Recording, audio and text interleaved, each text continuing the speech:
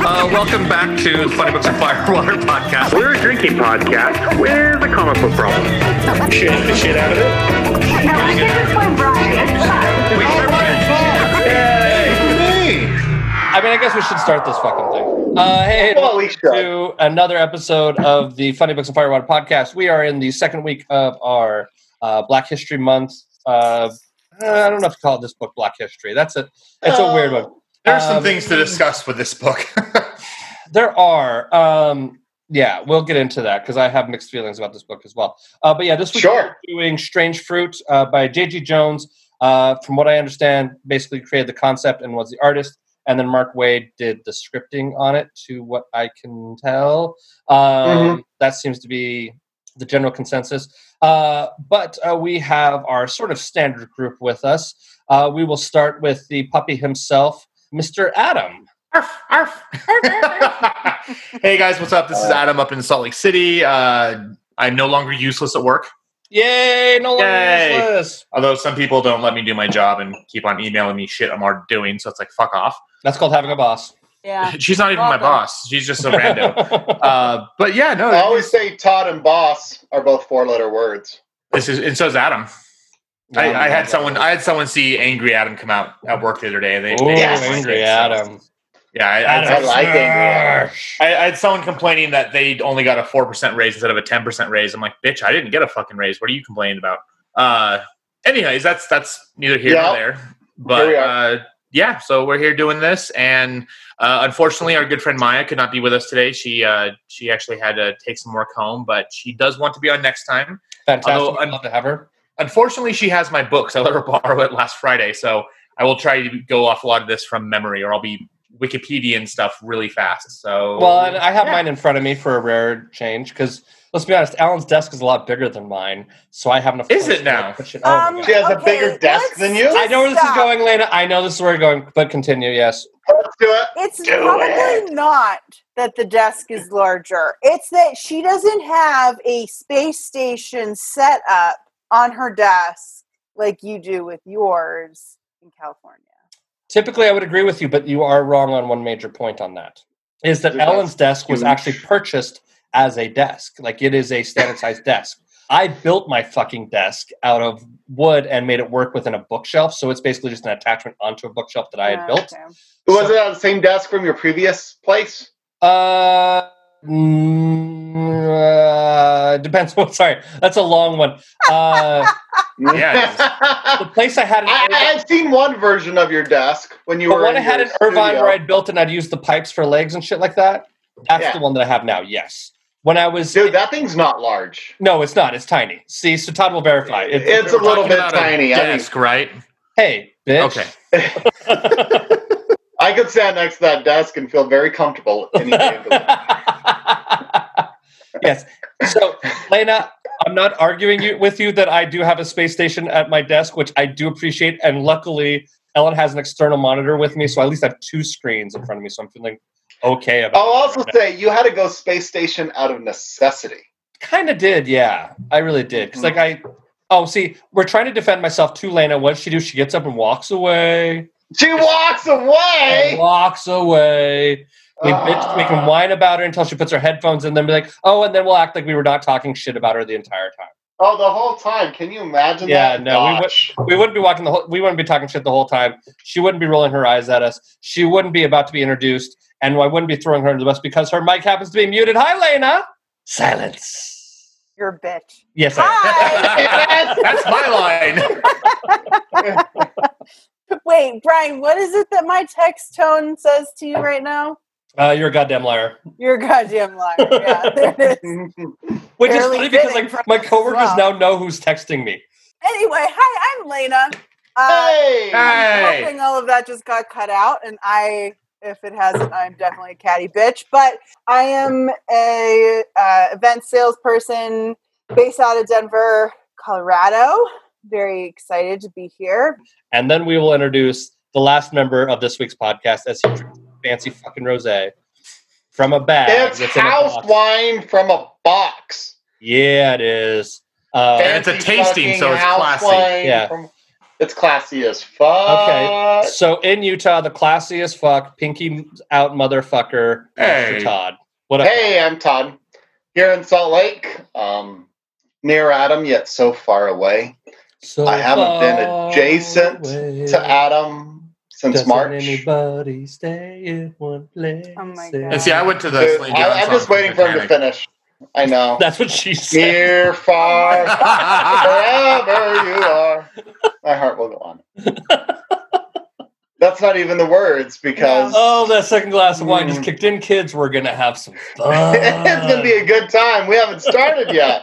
I'm Todd. I'm here in Salt Lake. 35 minutes, and we have not even gotten through intros yet. Here's the funny thing about it is every time we do that, I have to cut out so much shit that like we'll be like 4 minutes into the episode at this point in time. People are like, wow, they're fucked up. Like, you have no idea. You didn't peek behind the curtain. To have, like, Sasquatch standing outside of the door for like 30 minutes because he thought it would be done. Because Lane's like, it's like 45 minutes. We need to have Sasquatch talk on the show. We need to talk to this young gentleman. But he wants to listen in. So okay. And he's like, I feel like I should talk to these guys. And I was like, well, yes, we should totally talk. We really want to talk to him. I want his phone number so I can... He's confused on what his name actually is. No, he knows. No, he knows. Wait, we were at Dick's. I know I told Brian this, but we were at Dick's Sporting Goods getting him a pair of sweatpants. And we're like... Sasquatch for sweatpants? Yeah. Why? Doesn't it look like he's wearing a sweater already? He's a Sasquatch from the waist up. Oh my God. He doesn't measure it from the floor. That's another awkward story for another time. Okay, so anyway, I got a blush out of Ellen.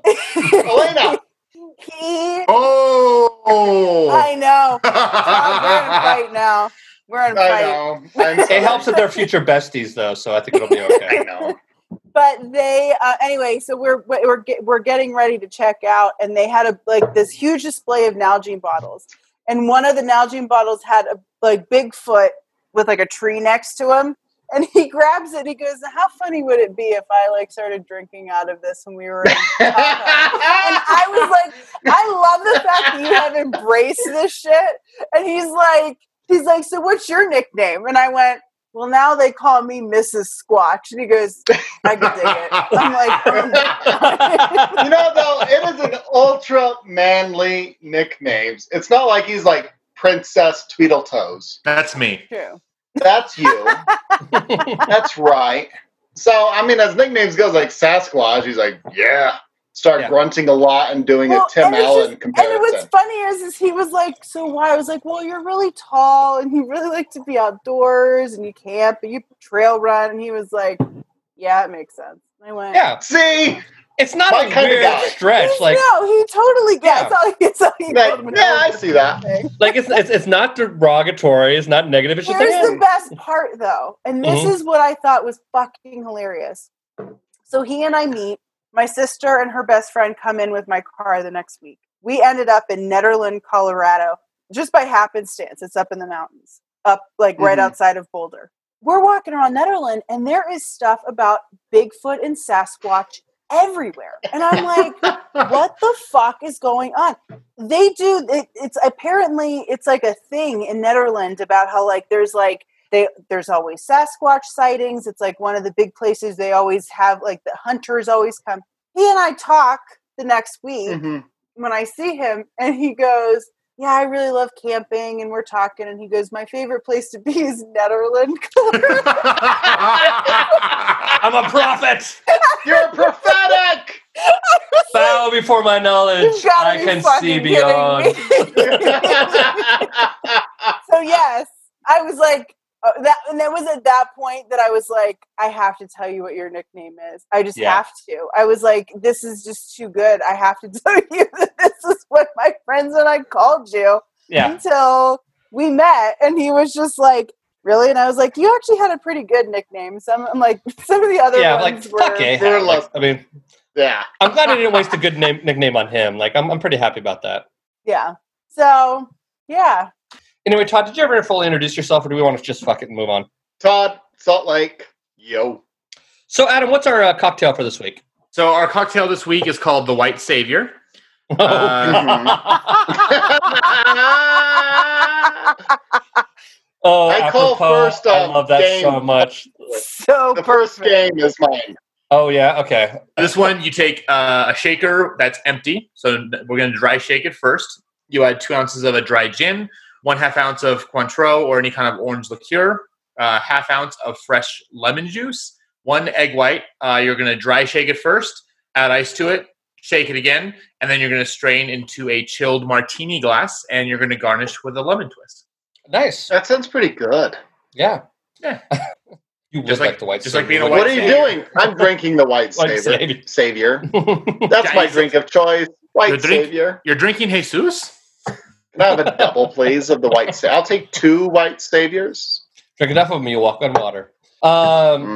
Okay, Todd, what is your drinking game rule for this week? Someone's going to be mad about that. Okay. So every time you're reading a page or they even comment on it and the character goes, this is going to ruffle a few feathers, you should take a drink. Okay. Similar, and mine comes with a side story. I'm going to call mine Rebel Yell. Every time you see a Confederate flag, take a drink. Ooh, my side story with this is that I would like to add is that back when I was in college, I went to Lagoon, for those of you who are in Utah, and we went to Pioneer Village. And similar to when we went to Lagoon and we got the picture of all of us, which now that Lena's with us, next time we're all in Utah, Lena, we need to go do a new... Yes! So they have this like little pioneer town in Lagoon, Lena, okay? And they do like old-timey photos. And so like you put on these clothes and like you can look at like cowboys or like whatever. So I went there when I was in college and Q was with me, a bunch of other people. I've seen this photo. Yes, okay, but this is the photo I'm talking about. So but the next time... Brian, Adam, and I all need to dress like whores. Yes, absolutely. And then just wear my normal clothes? Because we recreated the photo when Q came out and visited and met Adam for the first time. So now we need you to come out to Utah and we'll all go out and we'll do a third version of this photo, right? Of us all just being fucking atrocious human beings. Things to plan for after COVID. Exactly. Oh, yeah. No, not wearing those fucking costumes in COVID. Oh, my God, no. Anyway. But the part of the point I wanted to bring up is that in the first version of the photo, my friend Phil, who is a costume designer in Salt Lake City area, he is wearing in that photo a Confederate flag, a cowboy hat, 2 gun belts, no shirt, and a big old smile. And when they put the Confederate flag around the main character's waist and said, "Someone's going to be upset about that," it reminded me of like, oh yeah, imagine a gay man with a cowboy hat and a smile. That's going to piss somebody off too. So like that brought a warm piece to my heart. And so anyway, that's why I wanted to claim that. That's why I wanted to throw a little story in there. Lena, do you have a drinking game rule for us? Yeah. It's is this true? Tiny question.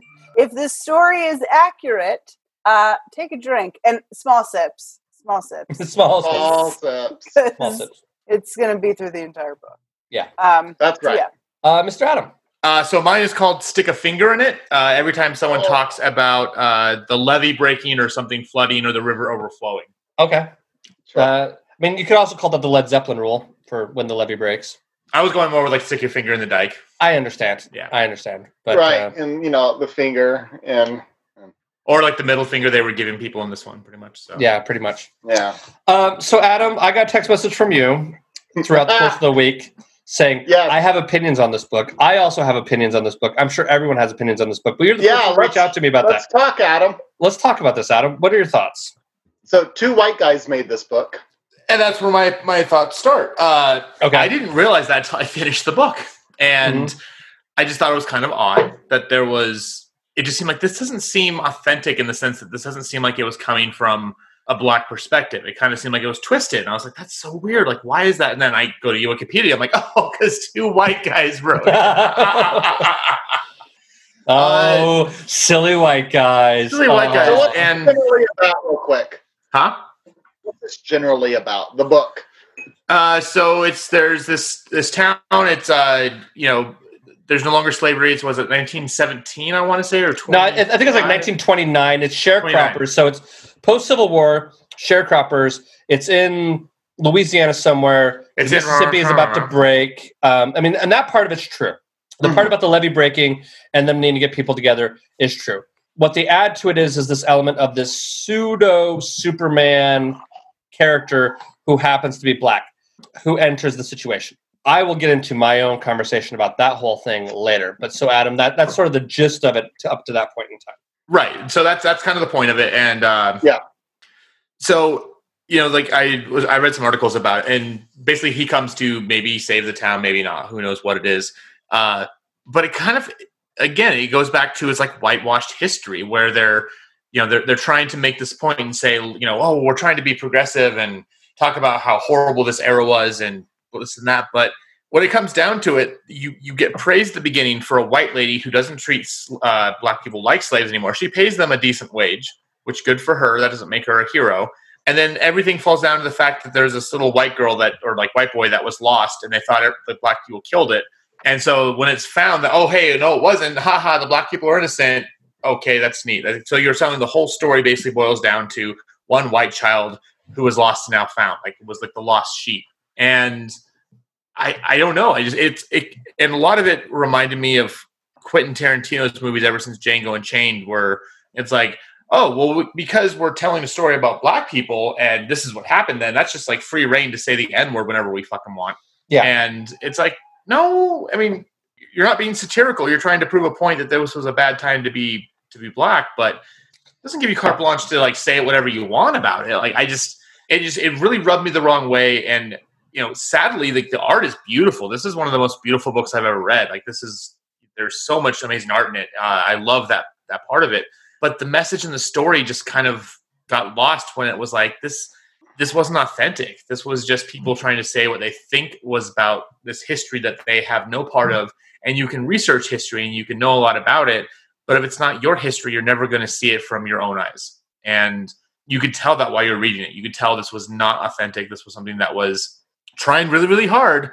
Am I going to go out there and say it's offensive? No, because I don't take offense at anything. Do I go out there and say it's problematic? And that had this story been told by people who maybe had relatives who lived through that, or people just in general who, we'll say black people who have family that went through times like these where, like we looked at March Volume 2 last week. I mean, this is the person who lived it. This is the people who know what happened. They were there. They were on the bus. They were being shot at. They were put in jail. And so it is their legacy. And sadly, it's also our legacy that we try to sweep under the rug and pretend doesn't exist. But this just was, and that's why I went with White Savior, because that's really what, for my drink, that's really what these authors were trying to be. It's like, is there a story there that should be told? Yes. Should they have been the ones telling it? No. And I think you could have had a much better story written by the correct people that didn't include Black Superman. Well, okay. And I agree with you. I think I agree with you that the art is beautiful. I think, moreover, white writers are not taking that out of consideration. I think that there are a couple of opportunities in the story and none of them are taken. Because I think if you sit there and you say, there's a hint of it early on in the book where they go, okay, if Todd described it and you just described it as Black Superman, great. Either, in my mind, what I wanted is I wanted Black Superman to go in and fuck some shit up and get some sort of almost like retribution kind of thing. Yeah, Django Unchained, revenge fantasy kind of stuff. You know what I mean? Of like a Shaft. Like Dave Chappelle when he went back in time and killed the white slave owners kind of thing. When he was you know what I mean? Like something like a Shaft, something like a Grindhouse. You know what I mean? Oh yeah, this time the black guy's gonna kill all those white motherfuckers. And I was ready for it. I was like, there's a point in time at the beginning, I'm like, yeah, exactly. There's some shit now. Oh yeah, and then it doesn't go anywhere. And you know what I mean? It's like, and I think that they tried to make that main character. They didn't give him really much of a backstory. He doesn't fucking talk, right? They made him a genius mathematician. Great, fine, whatever. And he pulls a house. They don't really show where all that mathematical knowledge benefits the community. Don't really show how it changes. And there's something just odd with the pacing and the layup of the story. There were lots of points in times where I felt like it was jarring of a start-stop. It didn't flow well. It was the writing that I felt was the biggest weakness in this. I think visually it's beautiful, but it's the way things were written, they were trying to get sort of an authentic Southern sound, but it just felt janky. It just didn't really work. there was like it jumped from scene to scene too quickly, or like it sort of like led up to something but like didn't really imply what you're supposed to try to get out of it. There was a certain amount of like, I felt like if you're going to pay so much attention to all these white assholes, I would like them to at least show some sort of learning of something. You know what I mean? I would disagree with that in the sense that in that time period, there was no learning. Agreed, but there are some characters who, like, and that's the other fucked up thing is, like, there are characters who could potentially be redeemable who aren't even fucking redeemable. Like, you're like the senator. He's like, okay, he seems to be okay. And then he starts grabbing some woman at the newspaper's ass just because he fucking can. You know what I mean? And then there's some, woman who is, like, seems to be, like... He grabbed them by the... Yeah, exactly. But there's this, like... There's this white woman who owns a plantation farm, whatever, who is, by all accounts in the book, relatively decent to the sharecroppers who work for her, but then she's still kind of an asshole. Like, there's no redeeming qualities in anybody in this. And like that's sort of a little bit of like I would have at least just like someone to say like, oh, we pinned it on the wrong guy or we did the wrong fucking thing. Like everyone's just sort of an asshole. The only real thing that I kind of like loved about this was watching the fucking KKK member get blown the fuck up. You know what I mean? And like, yeah, that was fun. Like, yeah, like that's the most redeeming quality is like, oh yeah, KKK fucker blows him up. The other thing too is like, and I feel like this is a fucked up missed opportunity, but maybe I'm just evil. But if I were writing it, when the KKK guy shoots the black man, which I can't remember his name, unfortunately, I apologize, who saves the little kid, I think he should have fucking hit the little kid. I think he should have like, because then it's like all of a sudden it's like, your racism fucking killed a white kid. So fuck you, like you're hurting everyone around you, not just like the people you're afraid of. Like in my mind, that's what I would have done. But so there's a really, really fun part of Red Dead Redemption 2 where you can go in the woods and you can spy on a whole KKK gathering. And then you can throw like bait in there and make a bunch of wild bears attack and kill them all. Ooh, fun. And the white supremacists got pissed and wanted to sue Rockstar because they said that was harassment and oppression. Yeah, they can go fuck themselves. Yeah, pretty much. Anyway. But that is a really fun part of the game. It's just like, I mean, yay! Shooting Nazis should be the core of every video game because there is nothing better than watching Nazis' head blow up. They got pissed at Wolfenstein as well when that came out. Yeah, that was calling for violence against Nazis. I'm like, well, the shoe fits. I'm all for it. Punch Nazis. Fuck them. Anyways, I've been talking a lot, so. And I have too. So I was going to say, Lena, what are your thoughts? So, fun fact, I read a different book. Hey, it's your turn this time. I had a feeling you might have, because Maya almost read one too when I gave her my book. She's like, oh, what the fuck is this book? So this is Strange Fruit. Oh, which is actually a book I want to read. And it is way better than the shit you guys are talking about. Okay. The thing about this, it's Strange Fruit, Words and Pictures by Joel Christian Gill. He is black.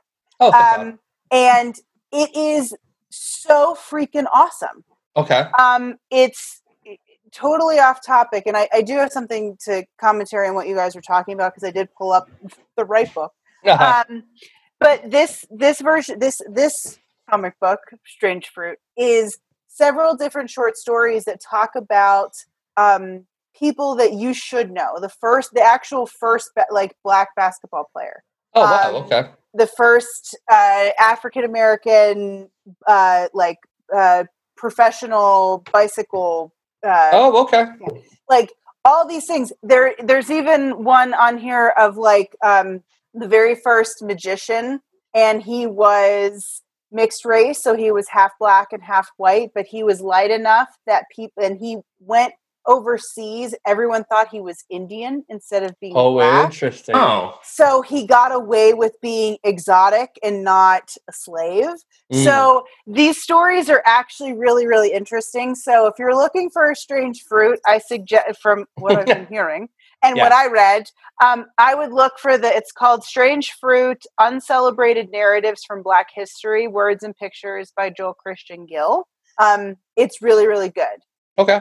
So I read the wrong book. However, I'm not more fascinated with your book. I'd much rather read that book than this one too. This book was really good. Really, really good. That's why when you guys were like, I have thoughts, and I was like, how do you have thoughts about this? About this. Yeah, this exactly. Is great.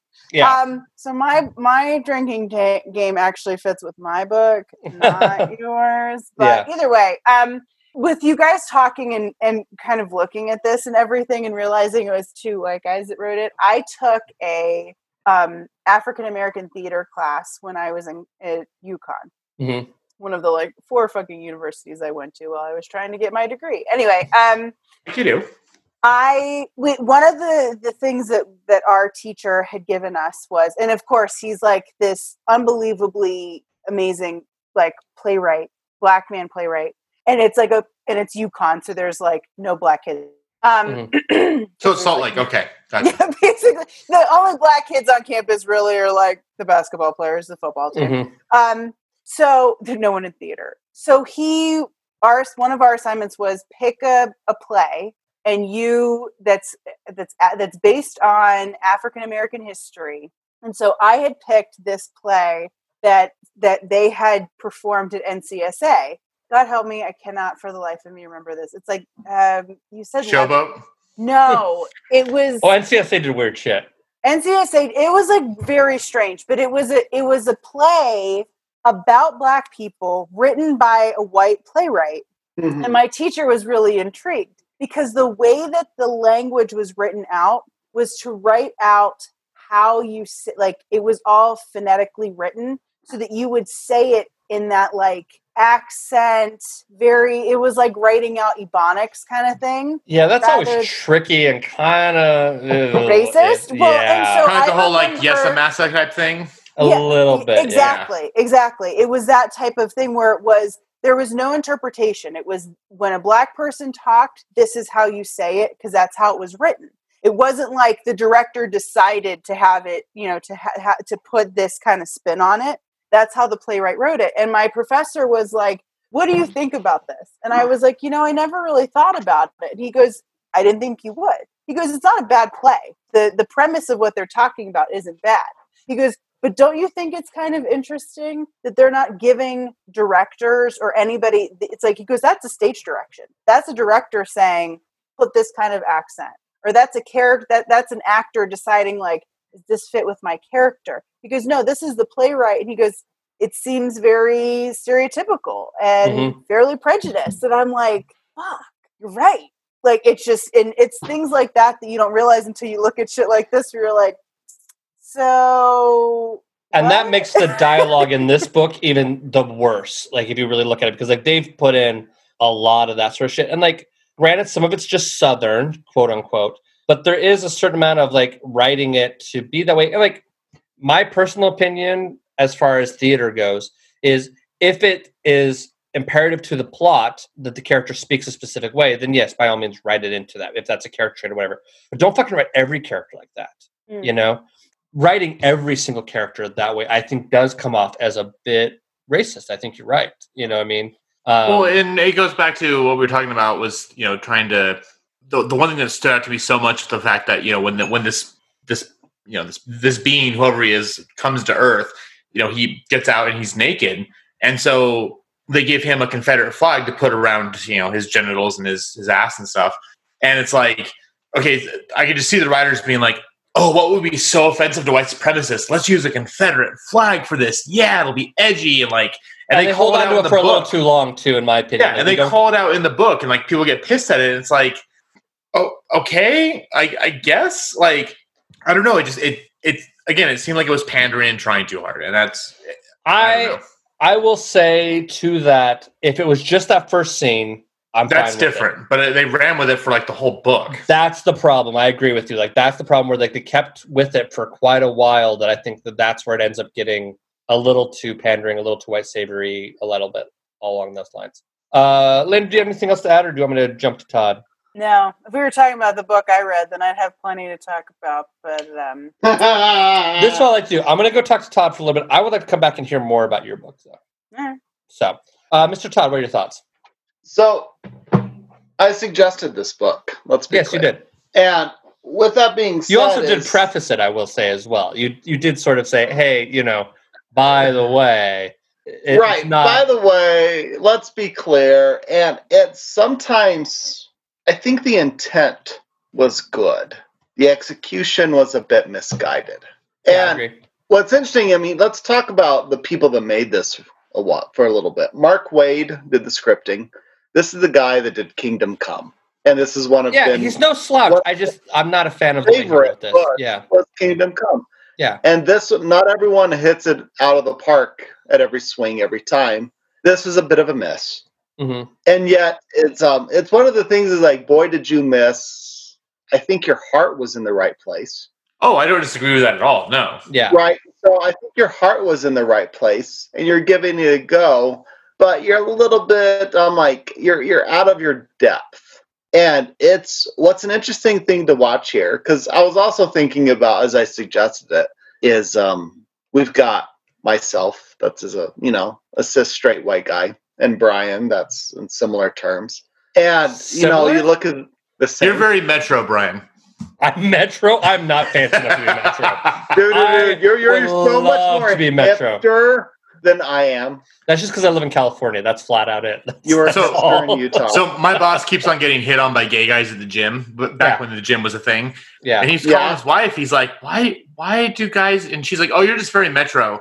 And I was like, okay, so what does she describe as Metro? Because you're not. She's like, well, I just take care of myself. I'm like, that's part of it, but you're not Metro. Just gay guys like you, just deal with it. And he's like, I don't give a fuck. Like, thanks for the compliment. It's good for you. I am so fucking flattered when a gay guy hits on me. Oh my god! I was at work.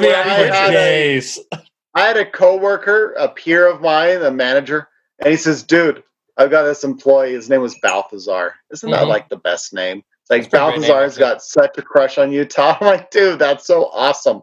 He's like, "Why?" He's like, "Someone has a crush on me. That makes me feel so good." Oh, it's flattering no matter what. Male, I'm going to walk high for a week. Yeah. Right. I'm like, nothing's going to happen. It's just someone looks at me and like going, hey, I dig that. And I'm like, yeah, someone digs me. Dude, I feel great. I get thrilled about the fact that Ellen's dog seems to really like me. Like, I'm like, okay, great. Someone thinks I'm cool. This is fantastic. Let's do it. I mean, this and how this swings back to the book again is someone going, hey, there's a story that should be written. I haven't seen anyone write it. Maybe we should do it because no one else says, yeah, that sounds like a good idea. And it was a bit off target. I think their intentions were, I don't know what was going on. I don't know, right? I don't know what's going on. But from my perspective, I think what was going on is they had all the best intentions. And then they went, oh shit, we're white guys. This is some turbulent sea to navigate. Corey Reckon Ardberg. Yes, I think they just didn't know. I think they jumped into something and went, we're not quite sure how to get out of this. I think they didn't know how to get out of it, or I don't think they knew what to commit to. What would be a better way? Like, I think it in the terms of Mr. Miyagi, walk left side good, walk right side good, walk middle, squash just like grape. I think that's exactly what happened here. You know what I mean? Like they got squashed. The thing got squashed. I think they just stayed two in the middle. And like J.G. Jones' artwork is brilliant, and it's amazing. It is such a beautiful book. But there's a couple of spots that he stumbles. There's this point in time where they're trying to show him getting his power back to a certain extent and pushing the thing up. But with the way the panels are laid out, it doesn't read quite right. Like, I had to go back and wait, that doesn't quite make sense in the order of things. So I tried to do a 2-page spread. Like, there's like little missteps here or there, but they seem to be in pivotal moments. Which, right, at least to my perspective, which is sort of a bit of a problem. What's so interesting with this book is it's kind of a bit of a case study of, I don't disagree what they were going for. Yeah. No, I don't either. And you take a look at it, and you take a look at the sum of their parts. Between the artist and the writer, it sounds like an all-star kind of book. Because J.G. Jones is an artist, is a heavy hitter. Mark Waid is a writer, is the definition of a heavy hitter. Elvis Mitchell, who is like a very well-renowned film commentator, critic. Like, he had some like filmmaker interview podcasts early on in podcast world that I fucking loved. Like, he does some fantastic interviews. Like, lots of heavy hitters involved all over the place in this. And they missed. What's so interesting, and sometimes people say you learn more from your failures than your success. I 100% you 100% agree. You learn so much more from failure. Yeah. Oh, yeah. And what's interesting is you don't hear, most people, they talk about the CV of these guys. This isn't listed. Yeah.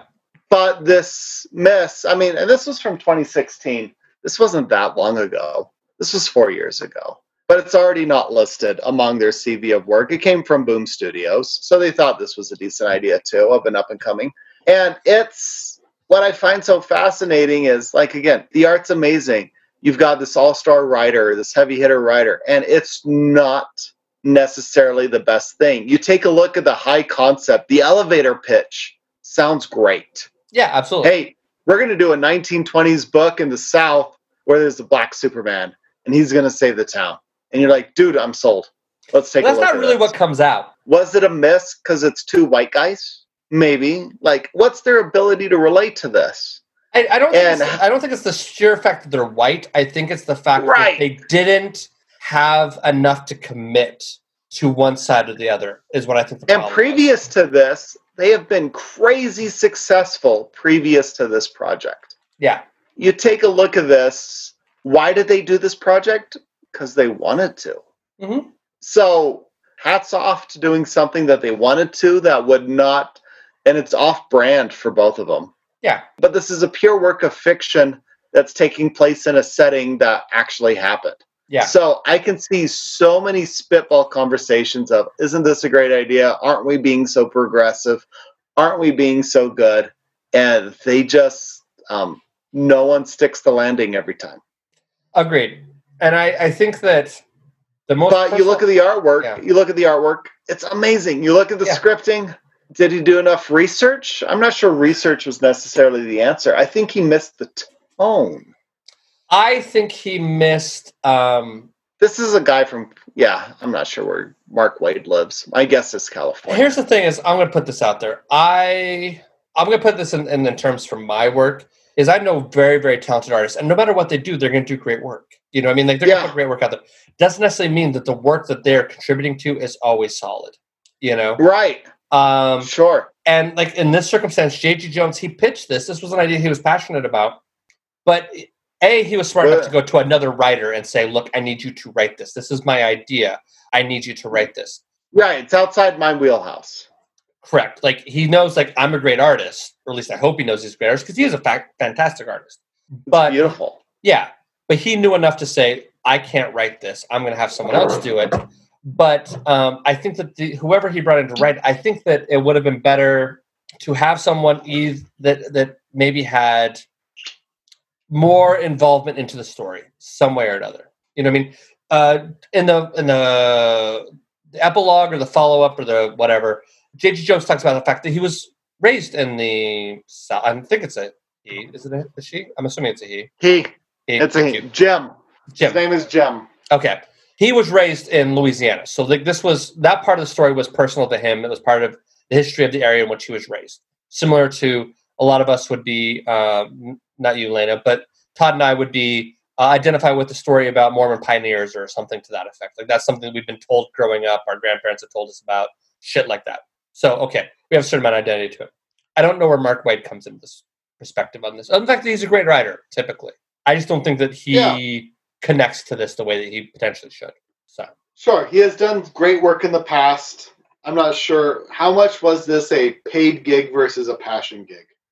Well, and here's the thing too, though, is even if it's passion, and that calls into question the importance of an editor, because I mean, sometimes people who can have passion projects, but they need guidance, and maybe this is a situation where that happens as well. So. See, the whole point of this, I go back to Jurassic Park. It's like we were so worried to wonder if we could. We didn't think if we should. Yeah. And I fully agree that I do believe that everyone involved in this, their hearts were 100% in the right place. I think they saw something that was a travesty that happened in the past, and they really wanted to bring it to the attention of people who may not see it. And I think that's very commendable. I really, really do.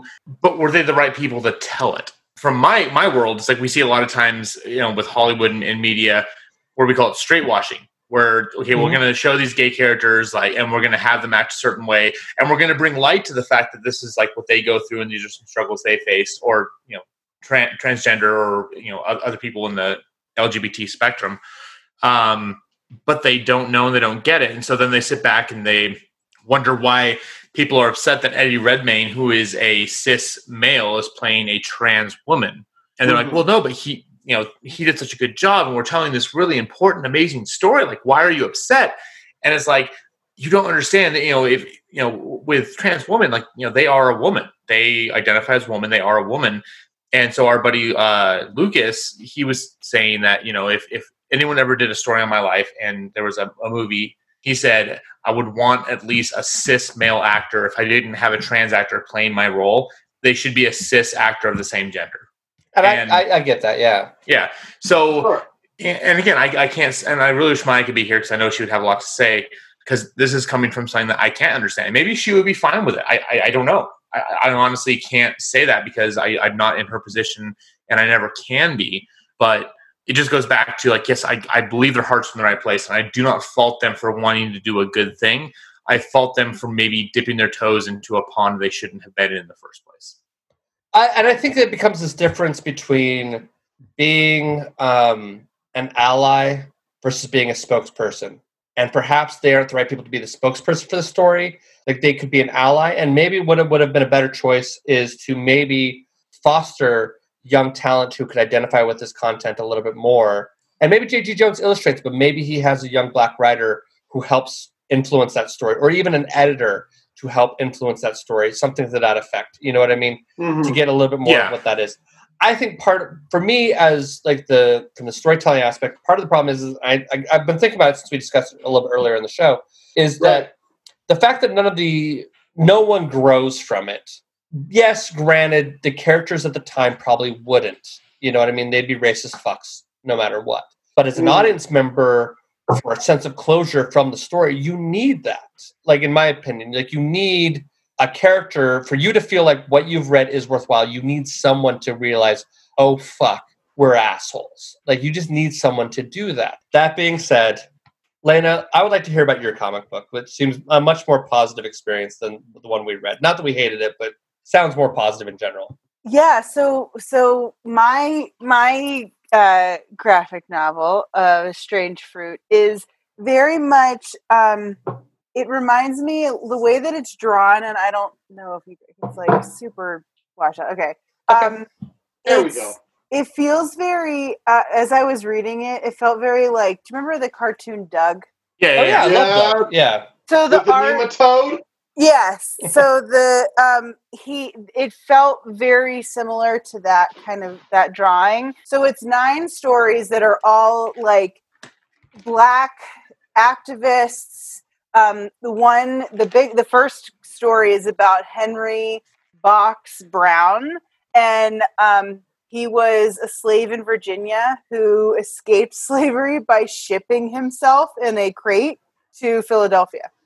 So, and he ended up moving to England, and he was like very outspoken about slavery, and he was an abolitionist and his story is amazing. And it's funny because he talks about being born, and he was born into slavery, and he's like, there's a picture of him in the fields, and he's like, this stinks. And then he grows up, and he's like working with tobacco, and the first few times you hear him talk, and he's like, this stinks. Mm-hmm.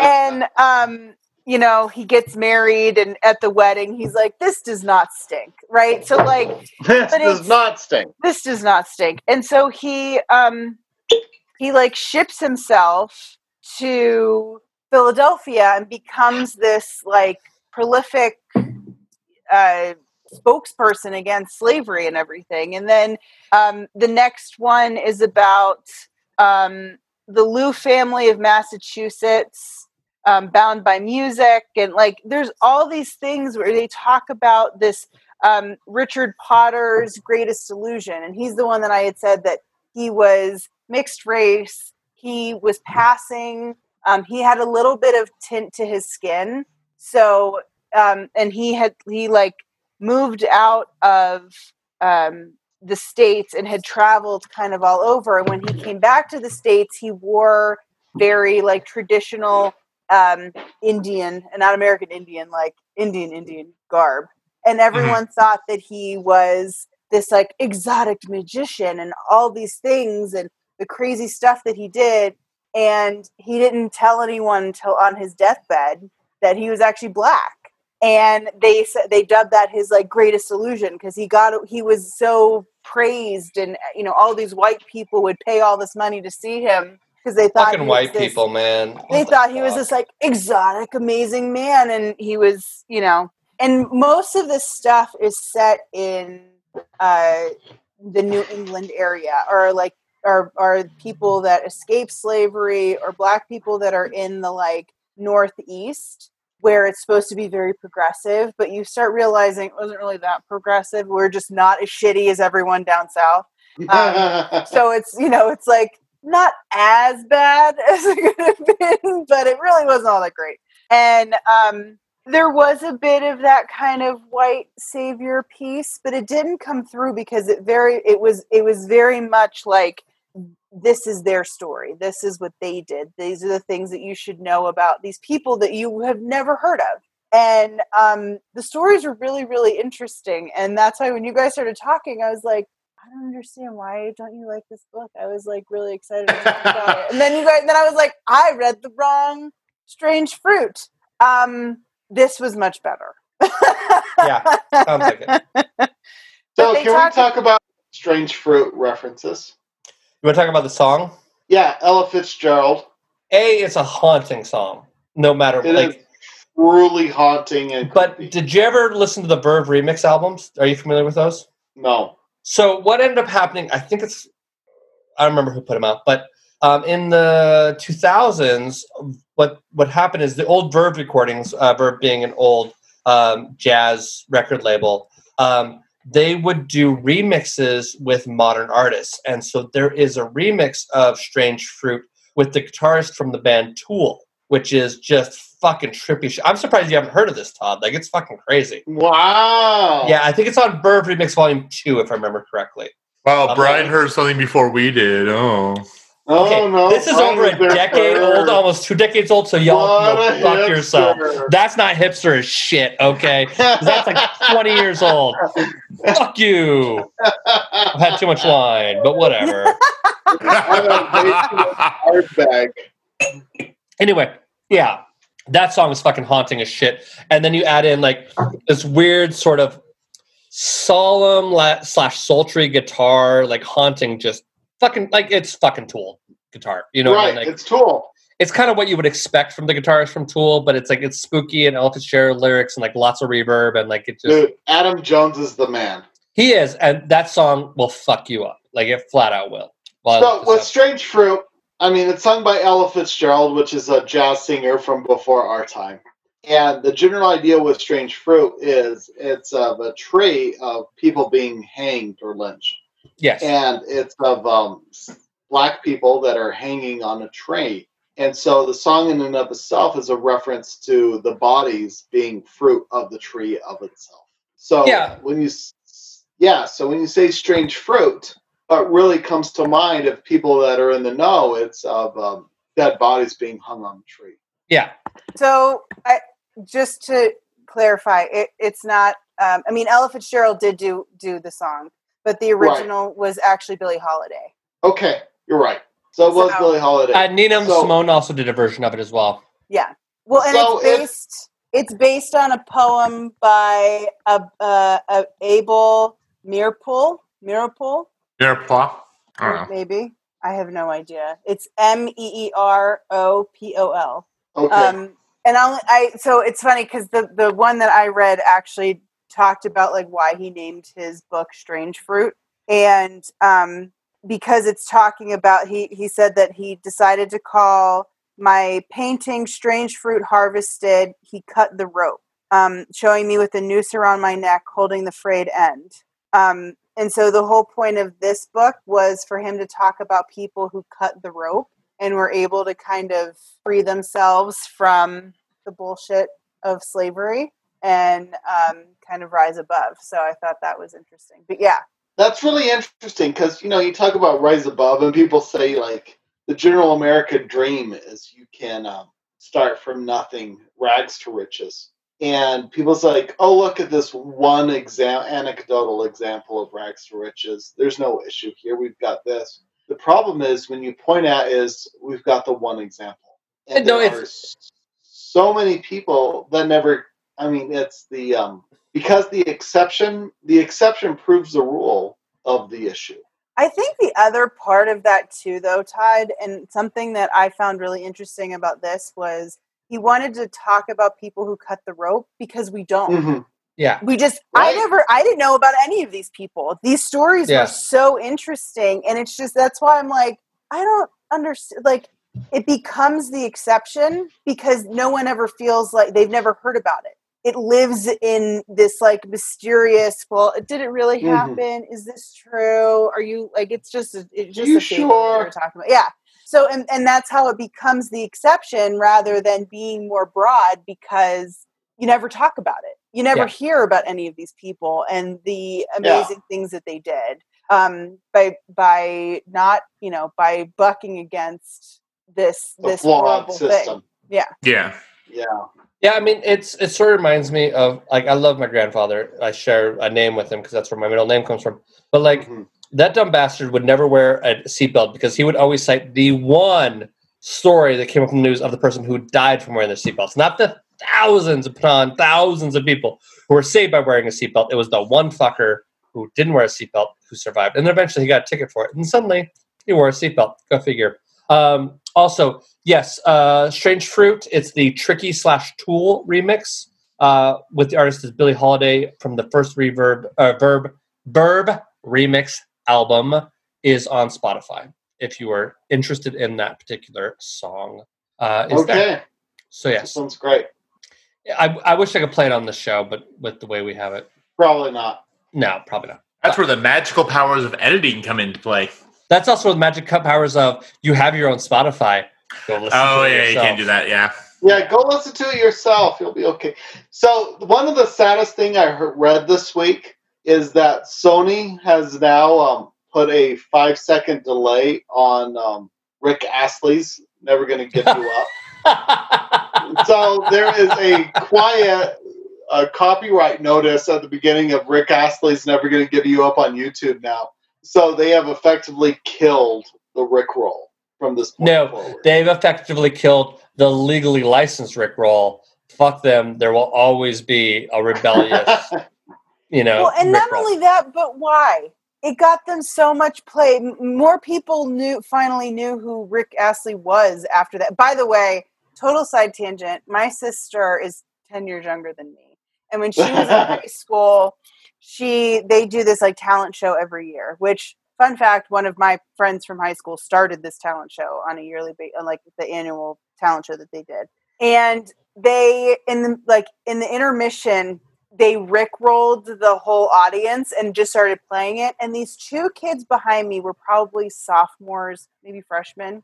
And one kid looks the other one and goes, "Dude, did you know that this guy's white?" And I was like, "Oh God, I'm too old to be here."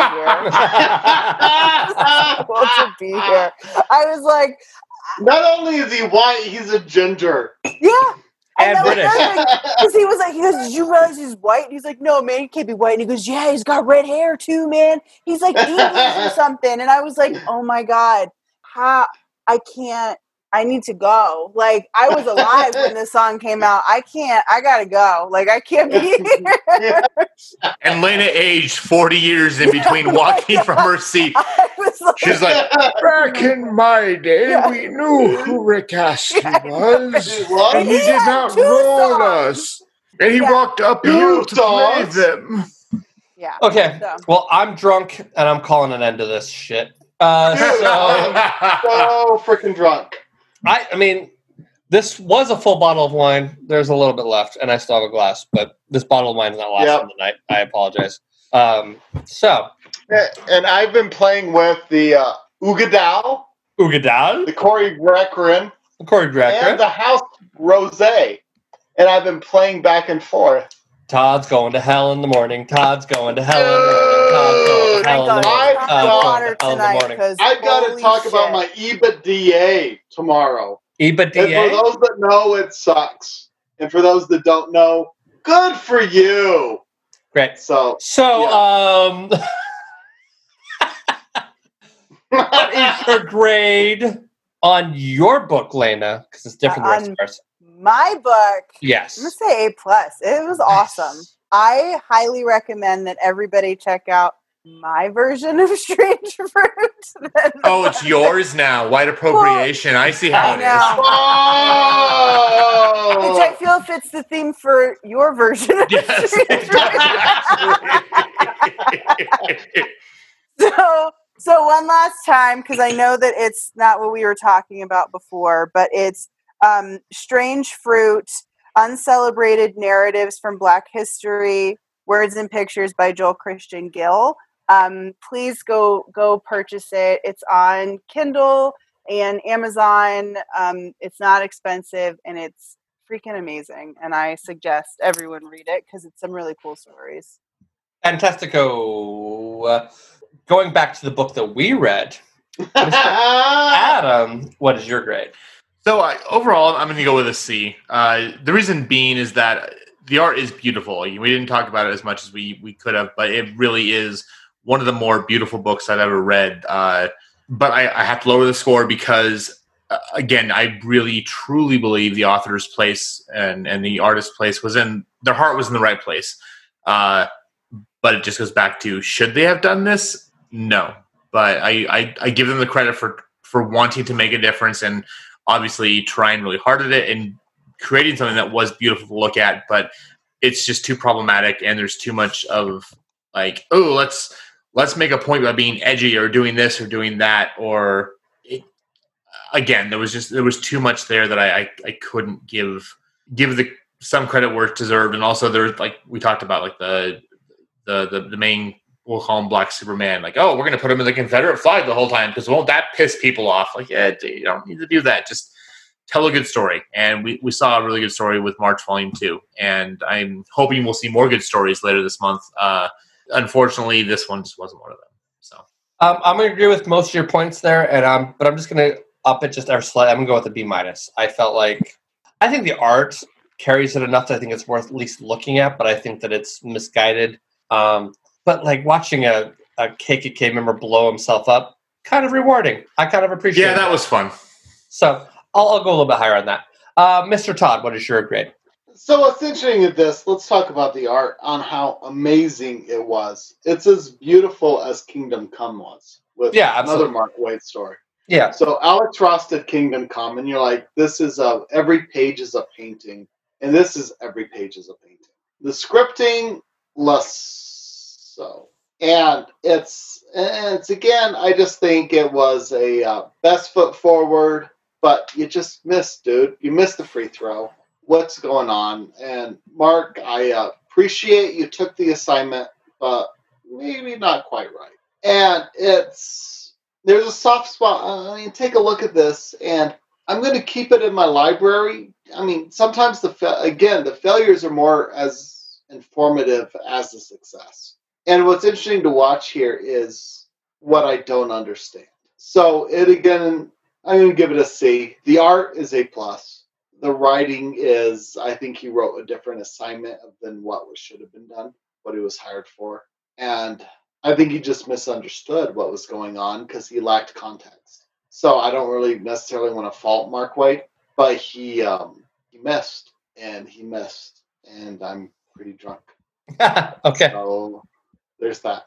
So yeah, there we go. Great. I think that we will probably call it at that because I think a lot of us are fairly drunk at this point in time. And I'm not drunk. I'm not drunk. Thank you for joining us this week. Next week, we're going to be reading Harlem Hellfighters by Max Brooks, illustrated by Kanan White, which is about a all-black infantry, and I think World War II. Don't quote me on that. I'll have to read it. But Sasquatch has the support of the show. We are the only podcast that is Sasquatch endorsed. So fuck all other podcasts. Sasquatch says we're okay. And we will see you all later. Let's do thumbs up. Yes! Bye! Bye!